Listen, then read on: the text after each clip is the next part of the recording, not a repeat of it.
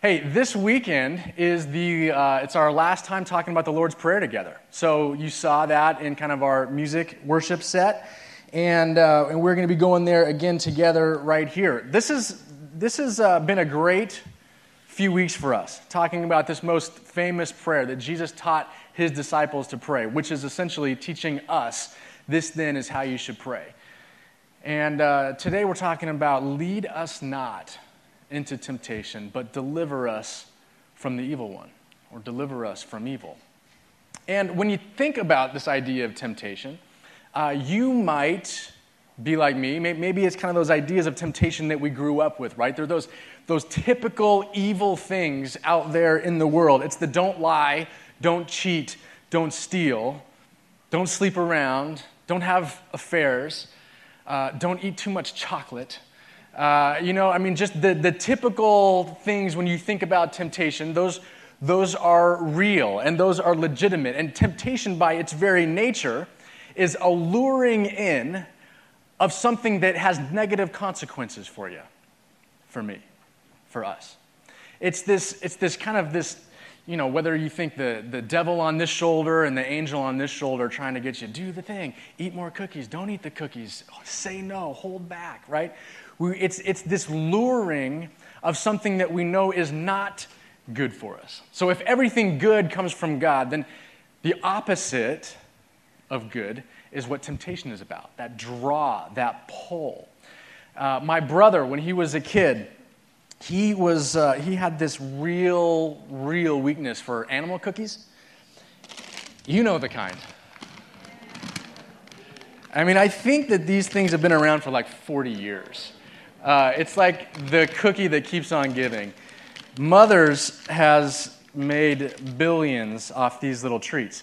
And so I think Aaron was about 5 years old, and he loved him some animal cookies. So he had like his fair share after dinner. I think mom gave him like 6, and he wanted more.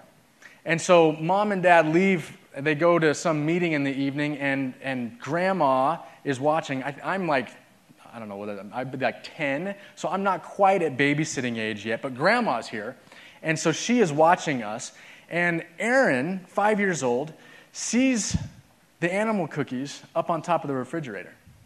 And so he, smart little kid, he goes and he pulls his stool that sits at kind of the bar of the kitchen. He drags it over in front of the refrigerator, climbs up on top of it, starts to reach for the animal cookies. Can't quite reach them. So one foot goes into the freezer handle. You see where this is going. And he puts pressure on that foot, and he reaches for it. He has the cookies in his hand and starts to pull away, and the door opens up. And he flies back, cookies everywhere, and he lands on the tile floor and shatters his elbow. So grandma now is grabbing all of us and running Aaron to the emergency room. He's got a scar about 4 inches long on his elbow because they had to reconstruct it. And so temptation leaves scars. You know what I mean? Whether it's animal cookies or something else, you got to watch out for this temptation. But what I wanted to show you is that because of how we grow up in our culture and because of the things we typically think of being tempted by, I think a lot of us can have a misunderstanding of temptation. I think maybe we think it's one thing, and it is, but I think it's something else too. And before I draw this, I want to talk about something that Jesus said. We have this tendency to think of the animal crackers as up on the fridge. It's this evil out there. It's this sin out there in the world. It's these evil people doing bad things. We stay away from those bad places, and that's fine. But when Jesus was here walking this earth, he had conversations with religious people that read their Bibles. It was the Torah back then, the first 5 books of the Bible. They were obsessed with it. They memorized it. They were all about it. They followed the religious protocol. They stayed away from these temptations. They pointed out the sins at other people, and they were good at kind of steering clear of those obvious sins. And one time, these religious leaders are criticizing Jesus because he and his disciples are eating food that they deemed unclean. And so Jesus responds to them, and he's addressing their question of how, hey, you're not following our laws of being clean. You're not paying attention to this evil. There's evil in what you're doing, and your behavior is unclean. And so Jesus turns and he says to them, what comes out of a person, this is from Mark 7, what comes out of a person is what defiles them, not the food that goes in, but it's what comes out of a person that makes them unclean. For it is from within, out of a person's heart, that evil comes. Sexual immorality, theft, murder, adultery, greed, malice, lewdness, envy, slander, arrogance, folly. All of these evils come from inside. From inside. And so you might be in a place where you're like, you know what, temptation, yeah, I'm sure I deal with that some, but not like them, not like those people. This is how I was. So I want you to see something here. You have this in your outline, but I wanted to draw it. I think of this pendulum, a pendulum that kind of swings both ways, right? And we have on the one side, we have rebelliousness. Now this is the obvious stuff. This is the slander, adultery. This is the eating too much cookies. This is the I don't care. I'm just going to do what I want to do. I don't care who sees, whatever. I want to get mine. The rebellious stuff. When we go, we just want to party. We just want to drink. We just want to have a good time. We just want to do what we want to do. And so those things, those are kind of the more obvious sins. You know what I mean? You following me? That's the stuff that comes to our mind quickly when we think about temptation. And the little devil trying to get us to do these things, these rebellious activities. But on the other side of this same pendulum are religious. Is a religiousness. Now, the religiousness is more secretive. Okay? The religiousness is the judgment. The religious person, like me, is the person that looks at the kid eating too much cookies and says, oh, I don't have a cookie issue. That guy's got the cookie issue, right? I'm not having affairs. That guy, he's got temptation issues. He has evil in him. And what we don't often realize is that the same tempter, the same evil one, is luring us on both sides of this equation. When I was in college, I went to USC and I went to church up at Bel Air Press, and I was involved in the college ministry helping lead that there, but they had a college pastor. And the college pastor, when I was there, I think it was my junior or senior year, went through a divorce. And for me, how I had grown up, the high standards that I felt like I lived to, I had a real tough time with him getting divorced. And I judged him like crazy. I thought, you can't keep your marriage together, and you lead us, right? And so I took the things he said that year with a grain of salt because I felt like he had wrecked his life. Who was he to teach us, right? I didn't know all the circumstances. I didn't know that it was his wife who opted out. I didn't know the details, and maybe they don't even matter. I just judged him. I just listened to that lure of comparison and criticism and judgment, and I judged him. Fast forward about 7 years later, and I go through a divorce. Now, I know what it's like to be on that side. And the verse that says, don't judge lest you be judged, I lived it. And I know when you have built the scaffolding, this whole kind of religious structure around your life, and you do all the right stuff, and you resist the temptations, and you don't go down these roads, and you try to put up this image, and then that whole thing cracks and breaks down in some failure or perceived failure, you know what happens? There's a temptation to say, there's a whisper, a luring that says, you can't live this way. You can't be perfect. You can't live this moral life. Forget about it. Just do what you want to do, right? You know the people where life breaks down. There's some big disappointment. I was trying to do good, and I was trying to live perfect, and I can't. I can't be perfect. I'm continually tempted. I'm continually drawn. As the song says, my heart is prone to wander, prone to leave the God I love. So forget about it. I'm just gonna live the way I want. Do you know someone who's there right now? That's our nature. That's how we're wired. And so we can be drawn into evil on both sides, and both sides can lure us. Both sides can draw us in. We're going to look at a story about temptation to take a couple of little action steps, things that we can learn. How would God want us to respond with the reality that this is true? So we're going to be in Genesis chapter 39, the story of Joseph. If you know anything about Joseph, you know that this was the dude who had a bunch of brothers, and they hated his guts, and they ended up selling him into slavery. He was the second youngest kid, and have you seen the play Joseph and the Technicolor Dreamcoat? He had his father's favor. The older brothers resented him for it, and so they threw him in a well or in a ditch, and then they sold him into slavery. So he ends up being sold in Egypt, and he works for this guy named Potiphar. Okay? He has a job working for one of the officials in Pharaoh's kingdom in Egypt, and this is where we pick up the story. Now, Joseph had been taken down to Egypt. Potiphar, an Egyptian who was one of Pharaoh's officials and the captain of the guard, bought him from the Ishmaelites who had taken him there. The Lord was with Joseph so that he prospered, and he lived in the house of his Egyptian master. When his master saw that the Lord was with him and that the Lord gave him success in everything he did, Joseph found favor in his eyes and became his attendant. Potiphar put him in charge of his household, and he entrusted to his care everything he owned. From the time he put him in charge of his household and all that he owned, the Lord blessed the household of the Egyptian because of Joseph. The blessing of the Lord was on everything Potiphar had, both in the house and in the field, so that Potiphar left everything he had in Joseph's care. With Joseph in charge, he did not concern himself with anything except the food that he ate.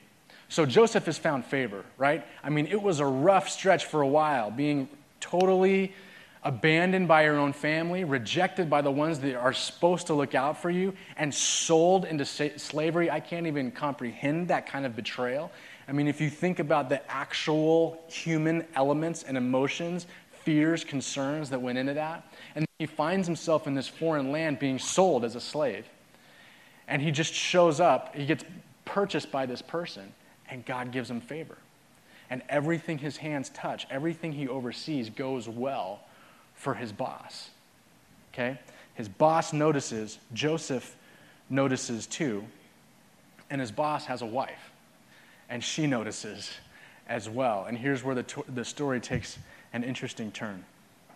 Now, Joseph was well built and handsome. Nice detail.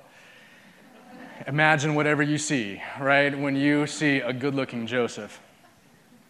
He was well built and handsome, and after a while, his master's wife took a notice of Joseph and said, "Come to bed with me." But he refused. "With me in charge," get this, "with me in charge," he told her, "my master does not concern himself with anything in the house. Everything he owns, he has entrusted to my care. No one is greater in this house than I am. My master has withheld nothing from me except you because you are his wife. How then could I do such a wicked thing and sin against God?" His argument is, see how your husband and my master trusts me. See how I've found favor here. You see this logical argument of see how all this stuff works, and I have been trusted in, all this has been trusted into my care, right? And then his point is, how can I sin against God? Friends, you don't hear this a lot. When we struggle with temptation, and I know many of us in this room are battling addictions even right now, and I get it. And there's all kinds of great steps, groups, accountability, awesome, right. But I think that there is one hidden secret to understanding temptation that we don't talk about very much, that we don't think about very much, and we see it right here, and I have lived the evidence of this, that if you want help overcoming temptation, it starts with gratitude. It starts with gratitude toward God. It starts with recognizing that every good thing you have comes from Him. That any favor you have found is a gift from God. That the position you have been placed in was God putting you there. That if you have been trusted with anything, whether it's much or whether it's little, it's God trusting you. And if you start from that place, looking around you and saying, whether I have a little or I have a lot, this is from God, temptation gets a whole lot easier. Now you might be where Joseph had been in that kind of slavery period where you feel like everything has been stripped from you. I had that season myself. I will tell you that oftentimes those seasons come upon us because of ingratitude, right? Because we want more, because we take too much, because we don't appreciate what we have and it gets taken from us. Then we get it.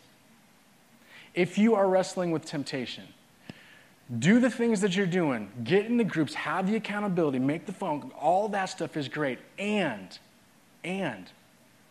I would wake up every day and write down things that you are thankful for. Because one of the secrets, when that lure comes, when that pull comes, no matter which side you find yourself on, whether it's outward, more obvious sins, or whether it's inside criticism, comparison, judgment, and pride, those whispers, those pulls, those lulls will come. And if you are a grateful person and think, why would I do this? Look what God has done for me. You will find it's easier to do the right thing when you are grateful for what you have and for God's faithfulness to you. Look at James 1:17. It says, every good and perfect gift comes from God. Joseph was a grateful man. And in spite of all the pain that he had been through, he focused on what God was doing. He found favor in God's eyes. And so he said, how could I do this? Let's pick up the story again. And though she spoke to Joseph day after day, so this is relentless, he refused to go to bed with her or even to be with her. One day, he went into the house to attend to his duties, and none of the household servants were inside. She caught him by the cloak. This woman doesn't get it. She keeps coming back, and this time physically catches him by his outer robe, his cloak, and says, come to bed with me. But he left his cloak in her hand and ran out of the house. Okay? Starting with cultivating that heart of gratitude, the next simple, obvious step when faced with temptation is run, right? Don't have a conversation and debate with her. Well, I mean, if we did this, it'd have to be really discreet. Don't even flirt with it. Don't stay in the moment. Don't weigh the pros and cons. Don't try to outthink the devil on your shoulder, right? Don't try to twist his words and wonder and go back and forth. You know what? Don't even try to recall scripture that you are pretty sure you memorized that will be helpful in that situation, which is great. Just run. Just get the heck out of there. Just turn and go in the opposite direction. Just move. Just avoid the situation. Just let her have the cloak, and you can get another one. Just get out. Just get out. And that's what we do. Now, this story, sadly, it didn't go well for Joseph. Even though he did the right thing, even though he had a heart of gratitude, and even though he ran, she framed him.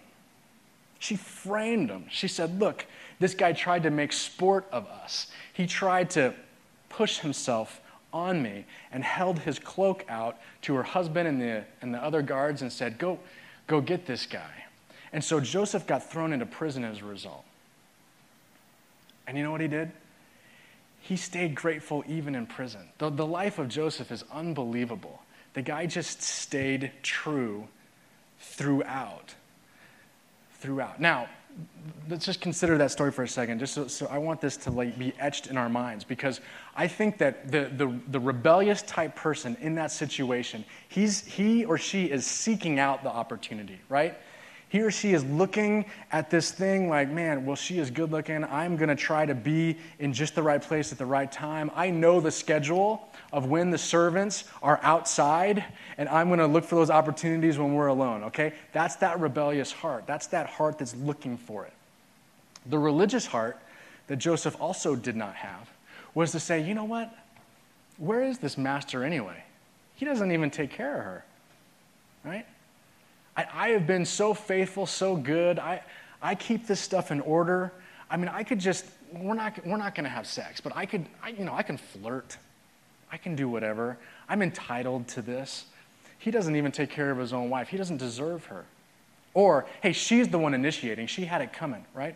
Those are the kind of thoughts of that religious type person. Those are the ways that the enemy of God lures you and me. It's not always the big grandiose sins. It's those little steps of compromise that we don't even realize because of pride, because of arrogance, because of comparison, because of entitlement, because we think that we deserve something. Friends, just because we enter into this relationship of God does not mean that the enemy stops luring, stops tempting. The Bible says that our enemy prowls around like a lion waiting to devour us. He is always there trying to pull us in one of these directions. You will find, if you kind of search your soul right now, you know that your default is probably to get pulled in one of these two ways.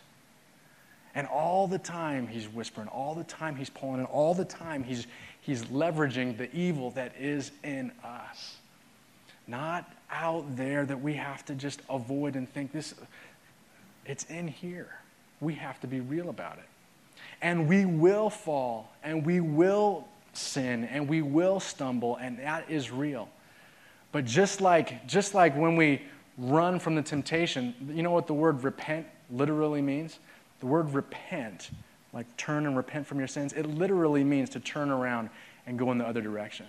So our hope is, despite this reality, despite this draw, despite the fact that we will make the wrong choice at times, we still turn and run. We still turn from that opportunity, that sin, and we go in the other direction. And I know that some of you in here need a turn today. There is a turning that God is whispering to you about and saying, I don't want you to dabble over here anymore. Just run from this thing. You're playing with fire. You're going to get burned. Turn and run. Don't think that you're too good for this.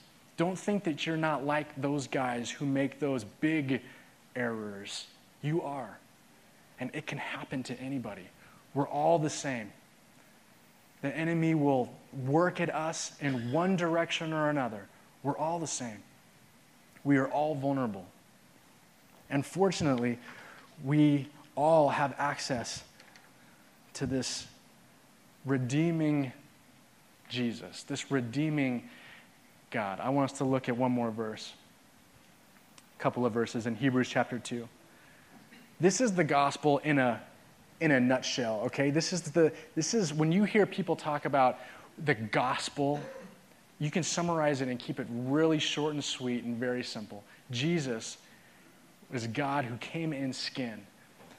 And then let's read this. For this reason, he had to be made like them, like us, fully human in every way, in order that he might be a merciful and faithful high priest to service to God, and that he might make atonement for the sins of the people, because he himself suffered when he was tempted. He is able to help those who are being tempted. We have a God who came in flesh, in skin, who walked this earth, who knows everything. There is no sin that's a surprise to him. He's been tempted by it all. He lived this life too. He's the only perfect one. You don't have to be perfect. You're not going to be perfect.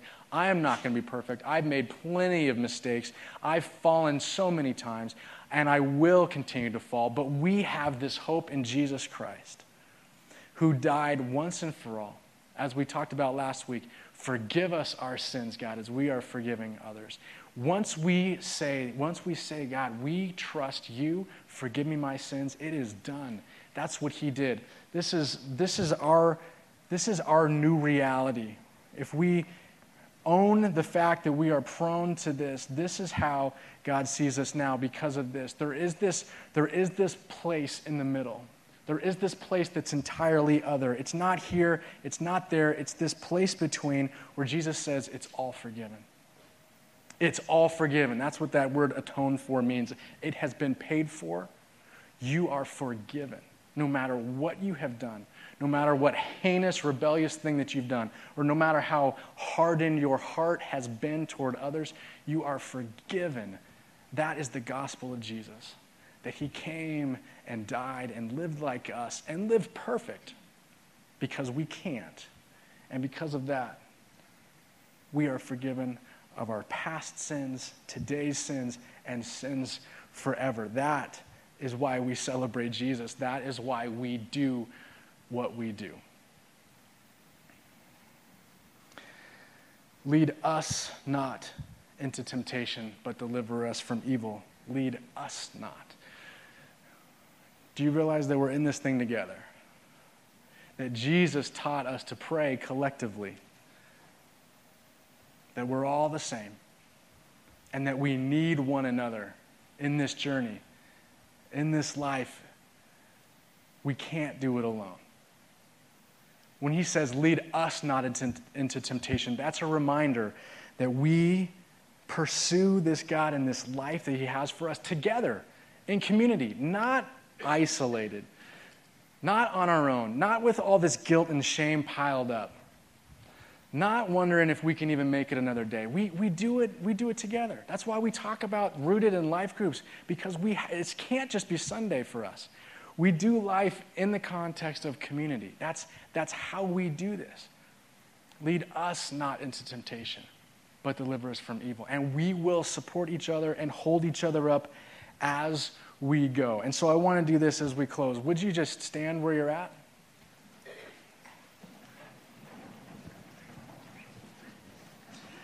We're going to put this Lord's Prayer on the screen, and we're going to say it out loud together. You ready? You got to get your voice ready? Yeah. All right. This then, with me now. This then is how you should pray. Our Father in heaven, hallowed be your name. Your kingdom come, your will be done, on earth as it is in heaven. Give us today our daily bread. Forgive us our debts, as we also have forgiven our debtors. Lead us not into temptation, but deliver us from evil. Keep standing. Let's sing together. Let's worship this God together. All right?